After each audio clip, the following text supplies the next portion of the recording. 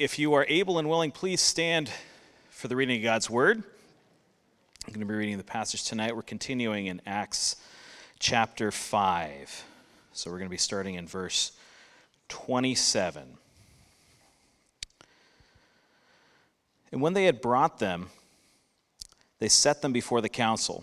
And the high priest questioned them, saying, "We strictly charged you not to teach in this name. Yet here you have filled Jerusalem with your teaching, and you intend to bring this man's blood upon us." But Peter and the apostles answered, "We must obey God rather than men. The God of our fathers raised Jesus, whom you killed by hanging him on a tree. God exalted him at his right hand as leader and Savior to give repentance to Israel and forgiveness of sins. And we are witnesses to these things, and so is the Holy Spirit, whom God has given to those who obey him." When they heard this, they were enraged and wanted to kill them. But a Pharisee in the council named Gamaliel, a teacher of the law, held in honor by all the people, stood up and gave orders to put the men outside for a little while. And he said to them, "Men of Israel, take care what you are about to do with these men. For before these days, Theudas rose up, claimed to be somebody, and a number of men, about 400, joined him. He was killed, and all who followed him were dispersed and came to nothing. After him, Judas, the Galilean, rose up in the days of the census and drew away some of the people after him. He too perished, and all who followed him were scattered. So in the present case, I tell you, keep away from these men and let them alone. For if this plan or this undertaking is of man, it will fail. But if it is of God, you will not be able to overthrow them. You might even be found opposing God."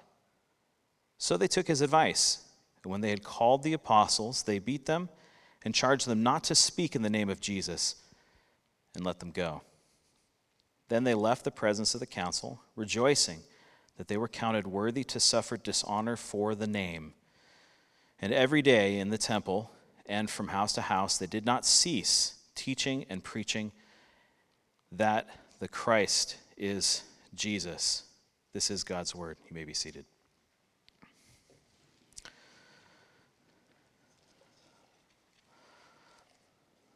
So tonight we're continuing on in Acts, obviously. We're going to be finishing up chapter 5. I don't know if any of you feel this way. I feel like we've been in chapter 5 for forever. It's because we had Resurrection Sunday slotted in there too. But we're finishing it up tonight. And honestly, when I was looking over this passage, I was not super excited initially after I read through it. I said, I feel like we've done this before. I feel like we've had the apostles standing before the Sanhedrin before, a couple times at least. And just thinking through it, there's obviously some difference in the second half. But I was thinking, what are we gonna talk about? I got a whole time up here. We're gonna talk about pretty much the same thing. Obviously, I figured something out, because here we are. And so looking at this obviously is in two sections, and I think we can kind of see that. We have the time where the apostles are standing before the Sanhedrin, and then you have the time where Gamaliel kind of steps up and has his little talk. So we're going to look at those two sections. So this first section here where they're standing before the Sanhedrin, we kind of come in in the middle of the scene there. So this was obviously the ending of this interaction here. We see them then leaving and going to do things. So I wanted to recap. So I was kind of looking back at chapter 5 and checking a few resources and different things. There was one resource I looked at that pointed out that there seems to be a pattern emerging in Acts, in how Acts is being written and presented. And the more that I started looking at that, and sort of looking at this pattern, I realized there's actually a little bit more to that pattern. So this isn't just the repetitive, oh, they're in front of the Sanhedrin again, same sort of mess. There's actually something here. So I'm probably going to mess up this saying, but something happens once, it's an event. It's what? Yeah, something happens once, it's an event. Something happens twice, it's a coincidence. Sometimes 3 times, it's a pattern. Is that how it goes? If not, that's how it goes now. But that's sort of that idea, right? So if you see something once, it's sort of like, oh, that's the one time that happened. We still could learn something. But the fact that this pattern keeps happening, and if we look in Acts, we're now at a place where we've seen it 3-4 times. Now we can actually look back and see what that pattern is, what it looks like, what that means. And I think it's actually quite significant. So looking at this, we're going to kind of back up a little bit and look at Acts starting from chapter 2, because there's something here that I want to point out. And then we're going to jump back into Acts chapter 5, and we're going to kind of continue to walk through that. But I wanted to point out this pattern first before we really got started. So going back to Acts chapter 2. In Acts chapter 2, if you remember, the Holy Spirit comes upon the church. Where was the assembly at that time? Where were they? They were all meeting together. They were in the upper room, right? They're praying and encouraging each other. Holy Spirit comes upon them. So that's what they'd been waiting for. So that happens to them as individuals and the group. They then go outside. Exciting things are happening. They're telling people the things that Jesus had done, right? They're giving their testimony. They're talking about Jesus. And then you get Peter stepping up to speak. And the response to all of these events here is there's mockery. That happens one side, but you also have a response. So you have this thing that happens in the church. They then go outside. They then share it. And then the response is mockery. And then you also have the church kind of growing from that, right? Significantly that day, thousands of people. So that happened there. So you have the church then, and then it gives sort of this kind of closing assessment in chapter 2 and says, the church, they were meeting together, they were listening to the apostles' teaching, they were breaking bread, and we talked a bit about that. That was the response. The response was they came back together, and it was good. They had good fellowship, right? So then out of that, you then get into the next passage where then they're continuing to do some of these things. Peter and John go out, and they heal a man. So it says the church is doing this thing all together. They're meeting, teaching and breaking bread, and then all of a sudden there's something that happens outside again. Then they go outside, and there's a healing. And then there's continued teaching outside, and then they're taken in front of the Sanhedrin, and you see opposition. Now it's more than mockery. Now they actually have to stand before somebody, right? They're told, don't you do this. They say, well, apostles are going to apostle, so they're going to go do what they're supposed to do, as they should have. And so they leave from there with a stern warning, but they go back, and they go back to the body, right? They go back to the assembly, and there's encouragement, and they talk more about this, and then they sort of get real pumped up from this one, right? And they start to pray for boldness. Lord, we want to do this more. They see that opposition as, this is good. We're doing what we're supposed to be doing, right? And so the church is encouraged. So again, it turns into an internal focus. And then from there, they prayed very specifically for boldness, and I think that's important. They basically pray to ramp it up. So then they go out again. But actually something happens first. What happens in chapter 5? A weird passage. You have Ananias and Sapphira. That story.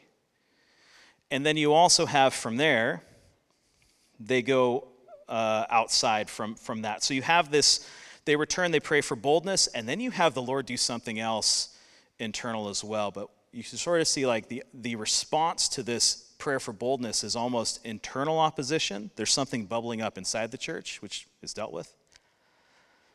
And then they go back outside. They're outside the church again. And then it says that they're doing miraculous signs. And that's where we kind of started last week, right? Some miraculous signs, these different things. And then they were brought to prison again. There's something else to note there in verse 16. So chapter 4, verse 16. Something more happens. It gets ramped up again because it says that it's people from outside Jerusalem are now coming in. So this was something new. So every time you see this pattern happening, it ramps up, and it ramps up, and it ramps up again. But you see that pattern still repeating. So that takes place. They're put into prison, and then the Lord says, not this time. So the angel goes and takes them out. So again, every time, everything is ramping up, ramping up, ramping up. So then that's where we arrive here, where they say, go get them. We're going to bring them before the council. They're not here.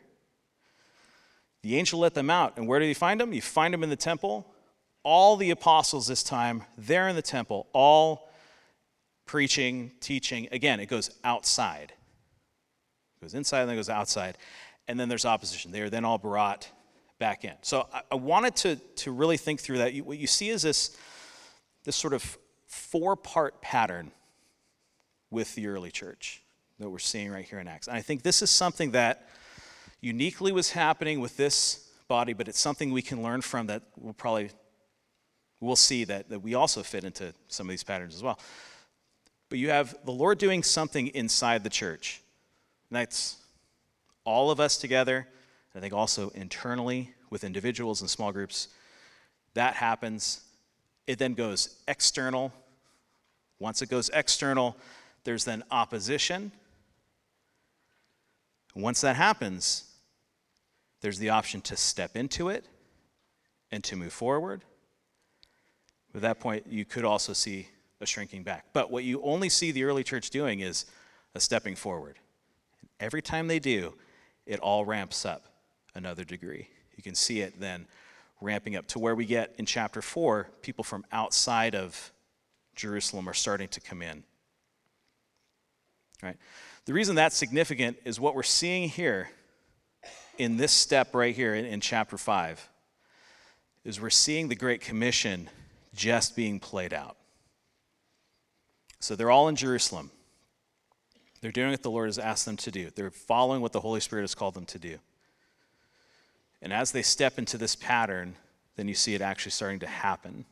And it's exciting because we'll see this pattern continue through the next few chapters, and then a few chapters from here, you actually see it go out to Samaria.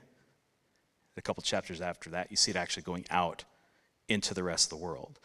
So you're seeing these things taking place, and I think it's in this pattern. So you have that internal work that happens, which I think we could say as that's taking place. That's sort of a sanctification sort of a thing that's happening that then moves into a external expression and evangelistic thing that happens. Once it goes external, then you'll have also then external opposition, but you also have an example of internal opposition, Ananias and Sapphira. And then at that point, the option then is, do you step into it and move forward, or do you shrink back? The example the early church gives us is they step forward every time. And I think as a fitting example, right? They're being an example. It's recorded for us to follow into. And I think that pattern right there is highly significant. And I think we'll continue to see it here. You can even see it in the scripture itself, where you have the disciples spending time with Jesus, and then it moves on to then them as apostles moving forward, and then you have the rest of the scriptures after Acts is Paul and the other apostles writing to then encourage the churches to continue doing the thing that they're supposed to do. This is a pattern that is supposed to continue and to endure throughout time. This is the pattern for the church with a capital C. I want to go back to chapter 5 here real quick. Did I lose anyone in all those different cycles? There's a lot of cycles. Even if you said yes, I'm going to continue to move on. So, sorry about that. I just want to point out a couple of things here, though. In chapter 5, you have them being brought before the council. Look at verse 28. It says, "We strictly charge you not to teach in this name." They don't even say his name, but I think we know who it is. And they know who it is. There's no mystery here. They know exactly who it is. This is Jesus, right? We told you not, notice it says here, strictly charged you not to teach in his name. Yet here you have filled Jerusalem with your teaching. This is the second part that I really want to focus in on here for a second. You intend to bring this man's blood upon us. So, it's a very interesting turn of phrase that they use. So they're accusing the apostles of preaching Jesus and his death, his crucifixion, his resurrection. And they're saying, you're turning his blood against us. I don't think that's what happened. Because if you go to Matthew chapter 27, something different happened. In chapter 27, you look at verse 24. I'll just read it here if you want to join me there. So when Pilate saw that he was gaining nothing, this is back when Jesus is on trial, before his crucifixion. He was gaining nothing, but rather that a riot was beginning. He took water, washed his hands before the crowd, saying, I am innocent of this man's blood. See to it yourselves. Verse 25, and all the people answered, his blood be on us and our children. Then he released for them Barabbas, and having scourged Jesus, delivered him to be crucified. This was something that they took upon themselves. Now, if we read that whole passage in fitting context, it is the religious leaders ramping up the crowd, just getting them all riled up. It was them who did this. They didn't. This is not the apostles who did this to them. All the apostles are doing are telling the truth. They either forgot, probably not. But they're saying, you're doing this to us. Which, of course, they did not. They accused the apostles of bringing that connection with Christ's blood upon them, and that's not what took place. Verse 29 says, Peter and the apostles answered, we must obey God rather than men, which was the same response that they gave in chapter 4. In fact, in chapter 4, they stated it as a question, who should we obey, God or men? And it's a rhetorical type of question, right? Who should I obey? Peter and John gave that answer. They gave them a stern talking to, charged them specifically, don't teach, and they let them go. But they already told them, we have to obey God. I think that was pretty clear. So here they are again. Verse 30, if God our Father raised Jesus, whom you killed by hanging him on a tree, God exalted him at his right hand as leader and savior. This of course, is highlighting what they are saying they're doing. They are accusing the apostles of pinning this death of Jesus on them. And while the death of Jesus was something that was necessary, that would have happened, right? You look at the circumstances and who was it that really drove that? That was most definitely them. So this kind of reveals a few different things on their side, which we'll see here in a second. And here they also highlight in verse 32, which they hadn't done thus far, but in verse 32 it says, we are witnesses of these things, and so is the Holy Spirit, whom God has given to us, who obey him, to those who obey him. Look at verse 33. It says, when they heard this, they were enraged and wanted to kill them. That ramped up quickly. But this isn't the isolated incident. This is after several times. Every time, like we're saying, it ramps up higher and higher. The stakes get higher. The conversation gets more intense. So now you have all the apostles standing there, and they say that we want to kill them. If you go back to the interaction that they had earlier, what they said was that they were jealous of the apostles, that they were able to gain that crowd, gain that following. So there is high emotion here. And I think that's really what we should really lean in on, is that there's high emotion from the Sanhedrin side of things. For the longest time, if there were questions concerning who God was or some element of teaching, obviously the people would go to them, the teachers of Israel. Well, now there seems to be a different authority, and it happens to be the teachings of Jesus delivered by the apostles. They're the ones who are gathering thousands of people. They're the ones who are having this great impact. They're essentially jealous, if you want to put it that way, and they're also kind of embarrassed. They're supposed to be exerting their own authority. They're the ones that put him in jail, and apparently they can't keep them from doing what they're doing. You've got to think that it's embarrassing. So when they come in front of them and they say, "We told you not to do this," understand, they have the standing where they say, "We told you not to, so therefore you should obey us." Don't you know who really has the authority here? You're standing before us in this council. We tell you what to do, and they will not have it because they have a king, they have a savior, they have the Holy Spirit who is actually leading them. So it really does come down to that basic question that was asked earlier in chapter 4. Isn't it better for us to obey God? Which is, of course, delivered to the Sanhedrin like a rhetorical question. Of course, we should obey God and not men.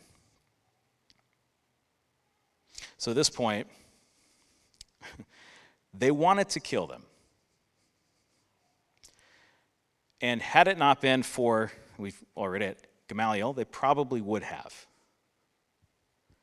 But I wonder how they would have done it right there. Because before with Jesus, they were very concerned with things being legal, doing things properly. Were they then going to have some sort of a conspiracy so that all 12 of them were then taken to Pilate? How is this going to happen? How's this going to work? We're not given, obviously, any of the plans that they had because Gamaliel steps in beforehand. They were so enraged that they were going to kill them. They said they wanted to, and at that point, they probably would have. Verse 34, but a Pharisee in the council named Gamaliel, a teacher of the law, held in honor by all the people. That's a good introduction. He stood up and gave orders to put the men outside for a little while. So they, very wise, get all these guys out of here. We're going to have a talk first. And Gamaliel steps up, and he begins to give his speech. He's a member of the council who wants to have them take a different perspective just for a second, just for a moment. We've already read through this account, so I don't feel like we need to read through all of these points again, but just pointing out, Gamaliel gives them examples of where there had already been rebellions before. There had already been men who stood up and defied not only the teaching of the Sanhedrin, but just general teaching or the Romans or something to that effect. We're not given all the details. But there were rebellions that had already popped up before. And Gamaliel points out, those all fizzled, right? Those they didn't accomplish what they set out to do. And we're not given all the details on what the objectives were, but they failed. The leaders died, and they were all scattered. Now, if you put that in the context of what took place with Jesus and the apostles, this is normally the time. We're now, 2 months post-death, roughly? This is normally the time where the rebellion fizzles. The uprising falls apart. So Gamaliel points out, with all of those other instances, it naturally took place. We didn't have to do anything. Once the leader died, right, what does it say? They strike the shepherd and the sheep scatter, right? Okay, so if it's going to happen, it's going to happen. You don't have to worry about it. But, as he points out, look at verse 39, but if it is of God, you will not be able to overthrow them, and you might even be found opposing God. I didn't read it properly. There's an exclamation point. I mean, he probably is pretty intense here as well. Now, we don't really hear much about Gamaliel. His name is dropped, I think, at least one more time, maybe twice. But his name is just dropped. We don't hear much more about him. We don't get anything about him here. I do want to actually point out a couple of things here, though. One, there is a character that you would expect who would be here, who would also be standing up at this point in time, who either doesn't step up, doesn't stand up, doesn't speak, or he's not there. And I'm assuming the latter. And that's Nicodemus.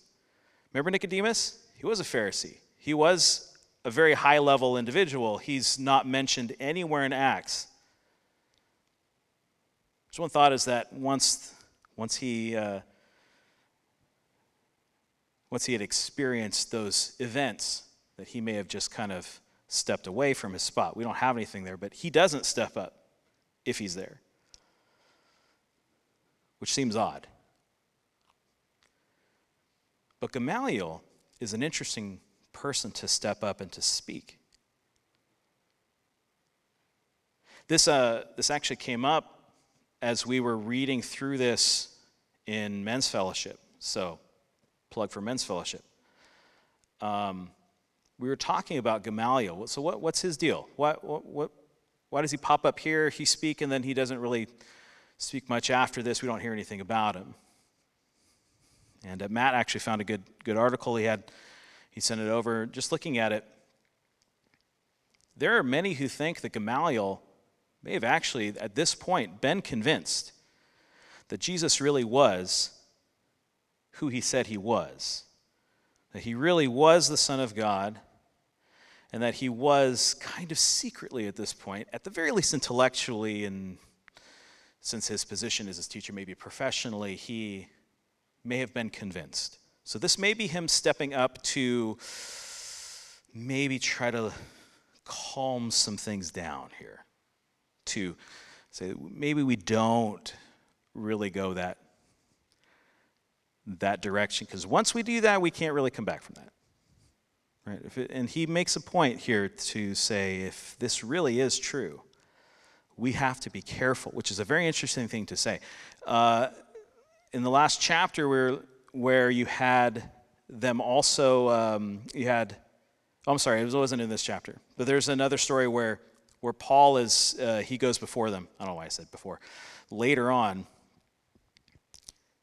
Paul makes a similar sort of case towards the Pharisees, and they sort of say, yeah, you're right, Paul. Talking about the resurrection. So, I mean, some of these things, there is some reasonable sort of discussion that may take place here. Gamaliel steps up, and it seems like he's the only one who steps up to say, we got to be careful here. Now, the other thing I want to point out, the other person who's not mentioned here, I promise you I'm not going to talk about everybody who's not here, but this is the last one. We find out later that Gamaliel is the teacher and very specifically the mentor for Saul of Tarsus. Remember this? Saul of Tarsus, obviously, famously, is Paul. We know who he is. He converts. But at this point, I want to just pause for a second to think about this. Paul is described, and he describes himself as incredibly zealous for Judaism, for the Lord, for the scriptures. So here you have his mentor stand up and say, we should pause for a second and maybe consider. It's not stated here, but what we see happen in the next couple chapters is we do see someone step up to say, this rebellion within Judaism, this uprising, this group, this offshoot, they would probably not call themselves that, but they would say, this needs to be stopped. And Saul is the one who then takes this persecution of the church. First he encourages it, but then he also wants to expand it. And I find it interesting that you have the man who is his mentor saying we should really think about this and possibly maybe even be open to the fact that Jesus was the Messiah. And the response from this man in the next couple chapters will be the man who is being taught by Gamaliel is to persecute harder, is to push it. So the only person who seems to not take this advice within earshot of the Sanhedrin after this is Saul. later Paul, which I find to be quite interesting. But that's a story for another time, that part. But looking back at this, I wanted to go back a little bit to the kind of what we're talking about before, this pattern, the internal work that happens and then goes to external work that then receives opposition, and then there's the opportunity to repeat that and to move forward or to fall back. When we look at that in light of this story here, how do we follow in this example that the church gives? Or I should say it's the apostles, but we really see the church as being that driver. The apostles being brought forward to speak on behalf of this group. You have the church, you have the assembly, the kingdom of heaven on earth. They're living as though this was it. This was the time.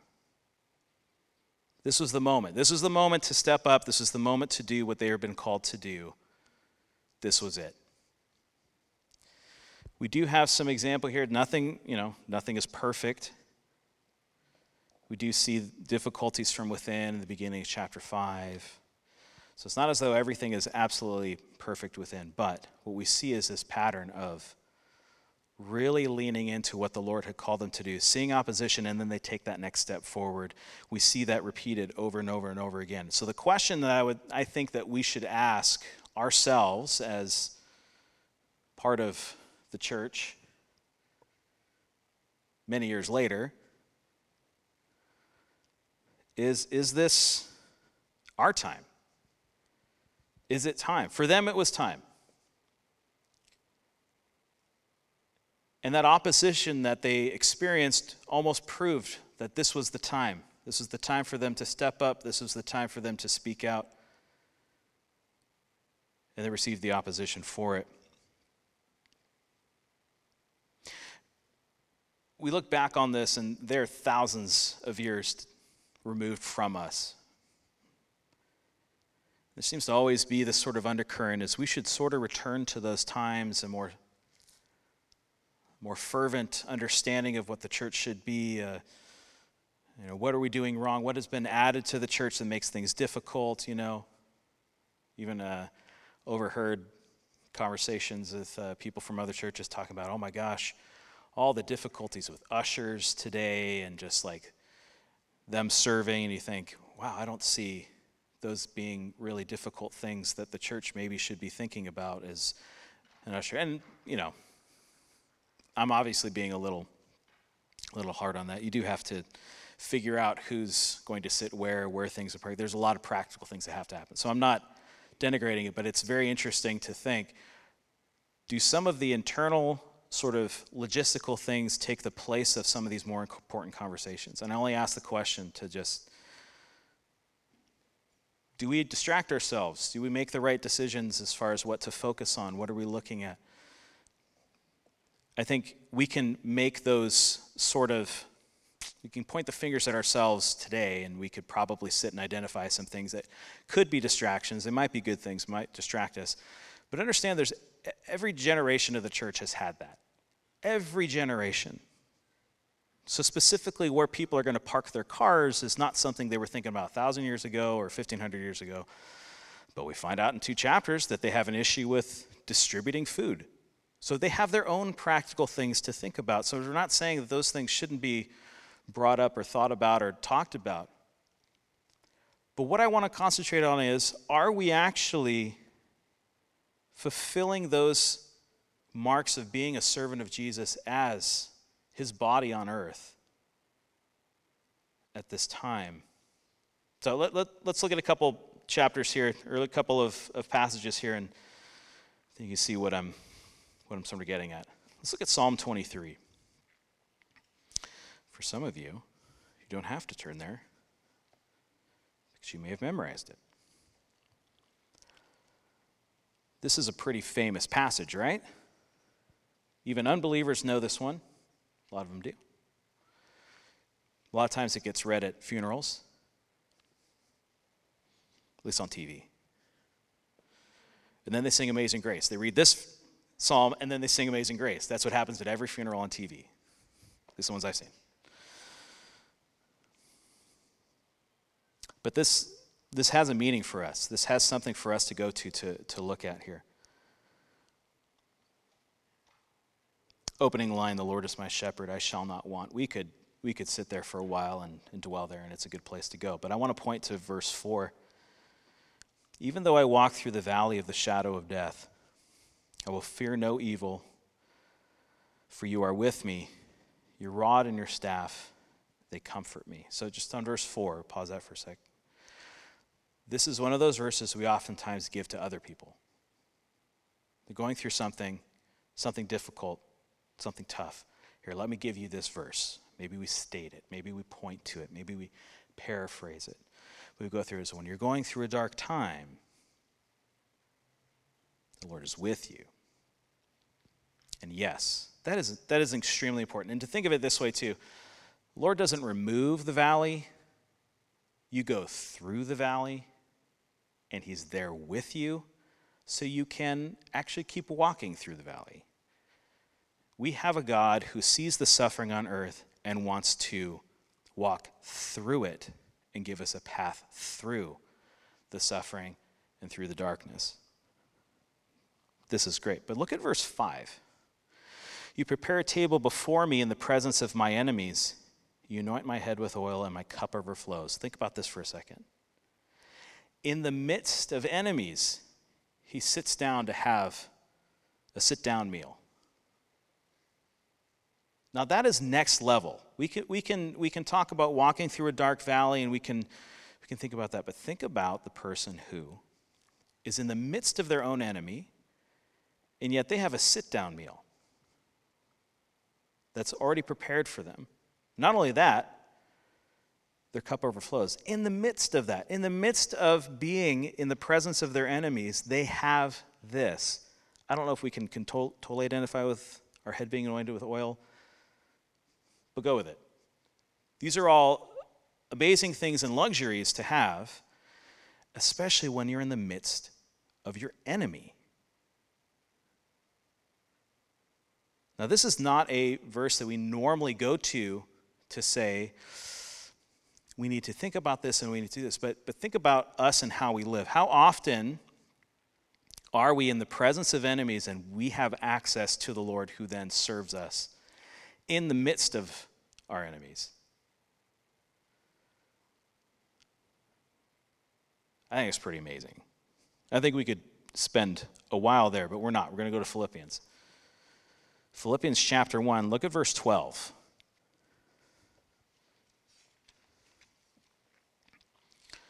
This is the Apostle Paul sending a letter to the church at Philippi in Macedonia. He says, I want you to know, brothers, that what has happened to me has really served to advance the gospel, so that it has become known throughout the whole imperial guard and to all the rest that my imprisonment is for Christ. Him being in prison was for the Messiah.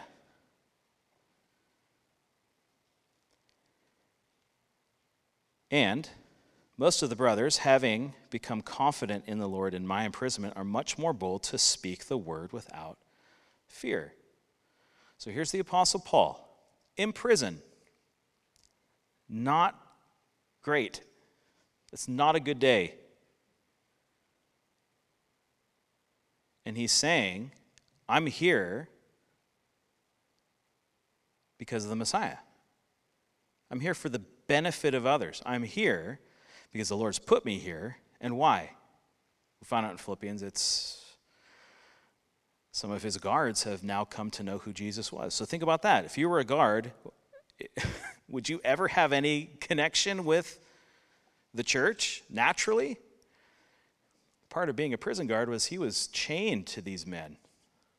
So they may have thought, oh, this prisoner is stuck to me. And here's Paul sitting saying, this guard is stuck to me. They came to know who the Lord was. They became part of the church because of that. Paul says, my imprisonment is for the benefit of the Messiah.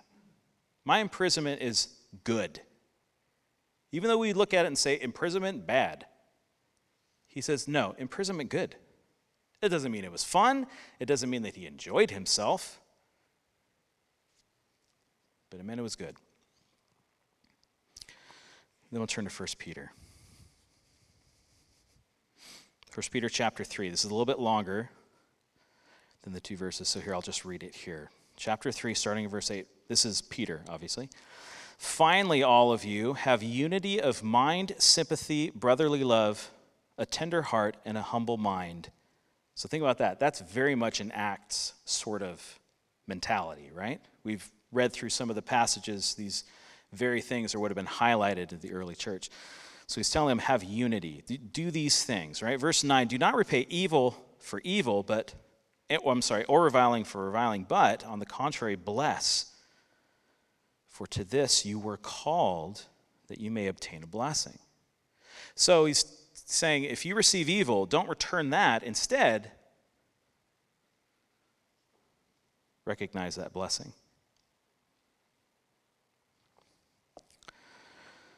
Verse 10, whoever desires to love life and see good days, let him keep his tongue from evil, his lips from speaking deceit.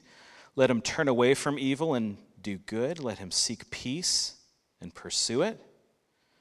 For the eyes of the Lord are on the righteous, and his ears are open to their prayers, but the face of the Lord is against those who do evil. These are what we would call just general encouragements for the church. You know these things. These are good things to do. You should keep your tongue from evil and from lies. You should turn from evil and do good. These are things we would say, yes, these are ways that we should live. These are things that we should do. Okay. Verse 13, now, who is there to harm you if you're zealous for what is good? But even if you should suffer for righteousness' sake, which is what we're seeing in the book of Acts. But even if you should suffer for righteousness' sake, you will be blessed. Have no fear of them, nor be troubled. But in your hearts, honor Christ the Lord as holy, always being prepared to make a defense to anyone who asks you for a reason for the hope that is within you. Yet, do it with gentleness and respect, having a good conscience, so that when you are slandered, those who revile your good behavior in Christ may be put to shame. For it is better to suffer for doing good, if that should be God's will, than for doing evil. So, the only thing I really want to point out with some of these passages are this. Sometimes we look at Psalm 23 and say, wow, Lord really took care of David. Look at that. We look at Philippians. Wow, Lord really gave Paul a great attitude for him being in prison. We look at Peter. Oh, the Lord gave such a blessing to Peter to be able to speak these words, having suffered in such a way. So I'd say, when do we do that? When is our day to rely on the Lord like David did in Psalm 23? When is it for us to recognize I'm in the midst of my enemy? I can trust the Lord for him to deliver me, not just deliver me, for me to enjoy a nice meal in the presence of my enemies. When are we going to look to see, wow, I'm experiencing evil being thrown at me. It's my day to turn it around and to give a blessing back, because that's what I do as God's servant.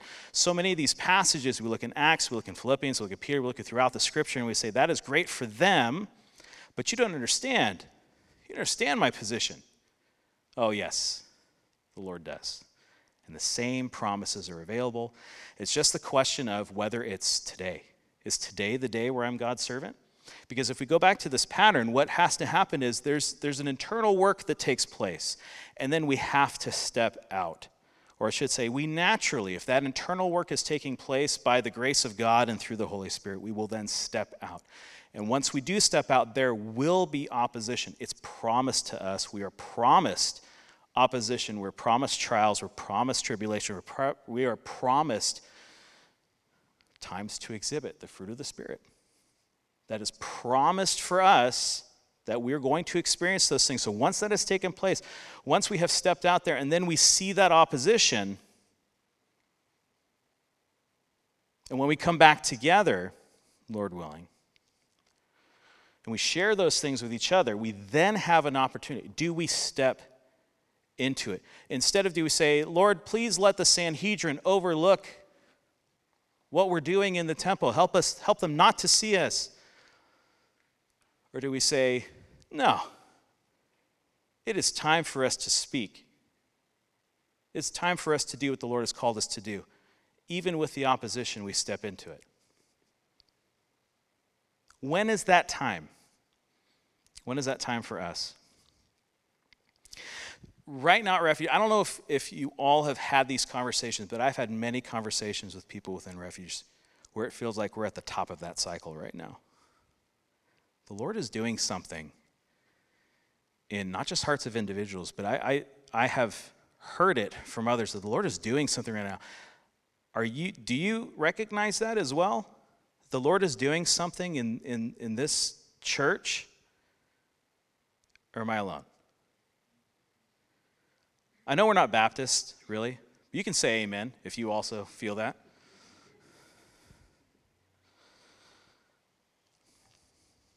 If it's just me, it's just me. But do you guys feel that's also, is it that time? Are we at the top of that cycle? The Lord is doing something in our hearts individually and in the hearts of us collectively?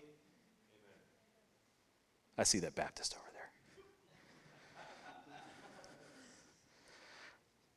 If that's true, what's the next step? If this cycle really is something of a pattern, what's the next step for us? Step out? What does that look like? I have no idea. We don't have a temple to go to. So what is it going to be? I don't know. But are we ready for it? Are we going to look at those passages to say, hey, when we go out, we're going to experience that opposition. And when we do, we're going to step into it. We're going to keep pushing that direction.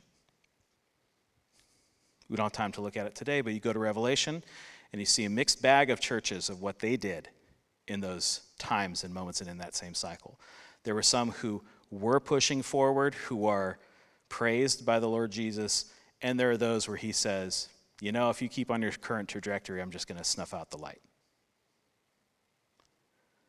And so the question is it today that we're the Lord's servant? Or is that for someone else? This is really the only choice. If we are really the assembly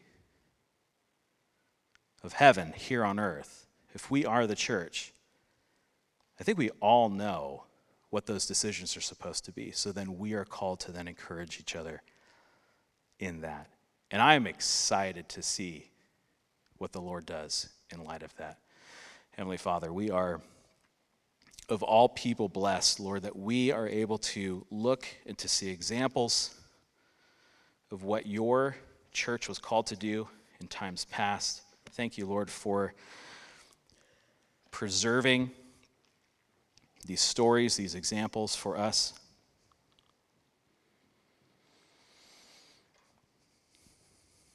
Lord, as we read the passage in Acts, after Gamaliel gives his speech, the leaders were still so angry that they still beat the apostles before they sent them out. Lord, we know that we will see opposition, we will experience opposition, we will feel the opposition. So, Lord, I pray that we, like the early church, we would count it a blessing to suffer, because we know that if we suffer for righteousness' sake, we are on the right path. Lord, I pray we would not give in to the temptation in feeling that we're only doing the right thing if we receive good things, because we know that's not what you've called to us to only. We know that there is blessing in the journey. We know there will be difficulty. Lord, I pray you would prepare us to help bear one another's burdens, that we would be ready to face whatever opposition that is, whether that's other individuals, whether that's mockery, whether that's people losing jobs for the sake of Christ because they've spoken up, whether that's health concerns, health trials. Lord, I pray that you would prepare us to step up and to walk in light of you, in light of your truth, in light of who you are, in light of who you've called us to be. Lord, I pray that you would make us ready to do your will. Lord, I pray that today would be the day we step up and recognize that we are your servants. We are in the last days. Lord, we pray that you will come quickly, Lord Jesus. We pray these things. In the name of Jesus.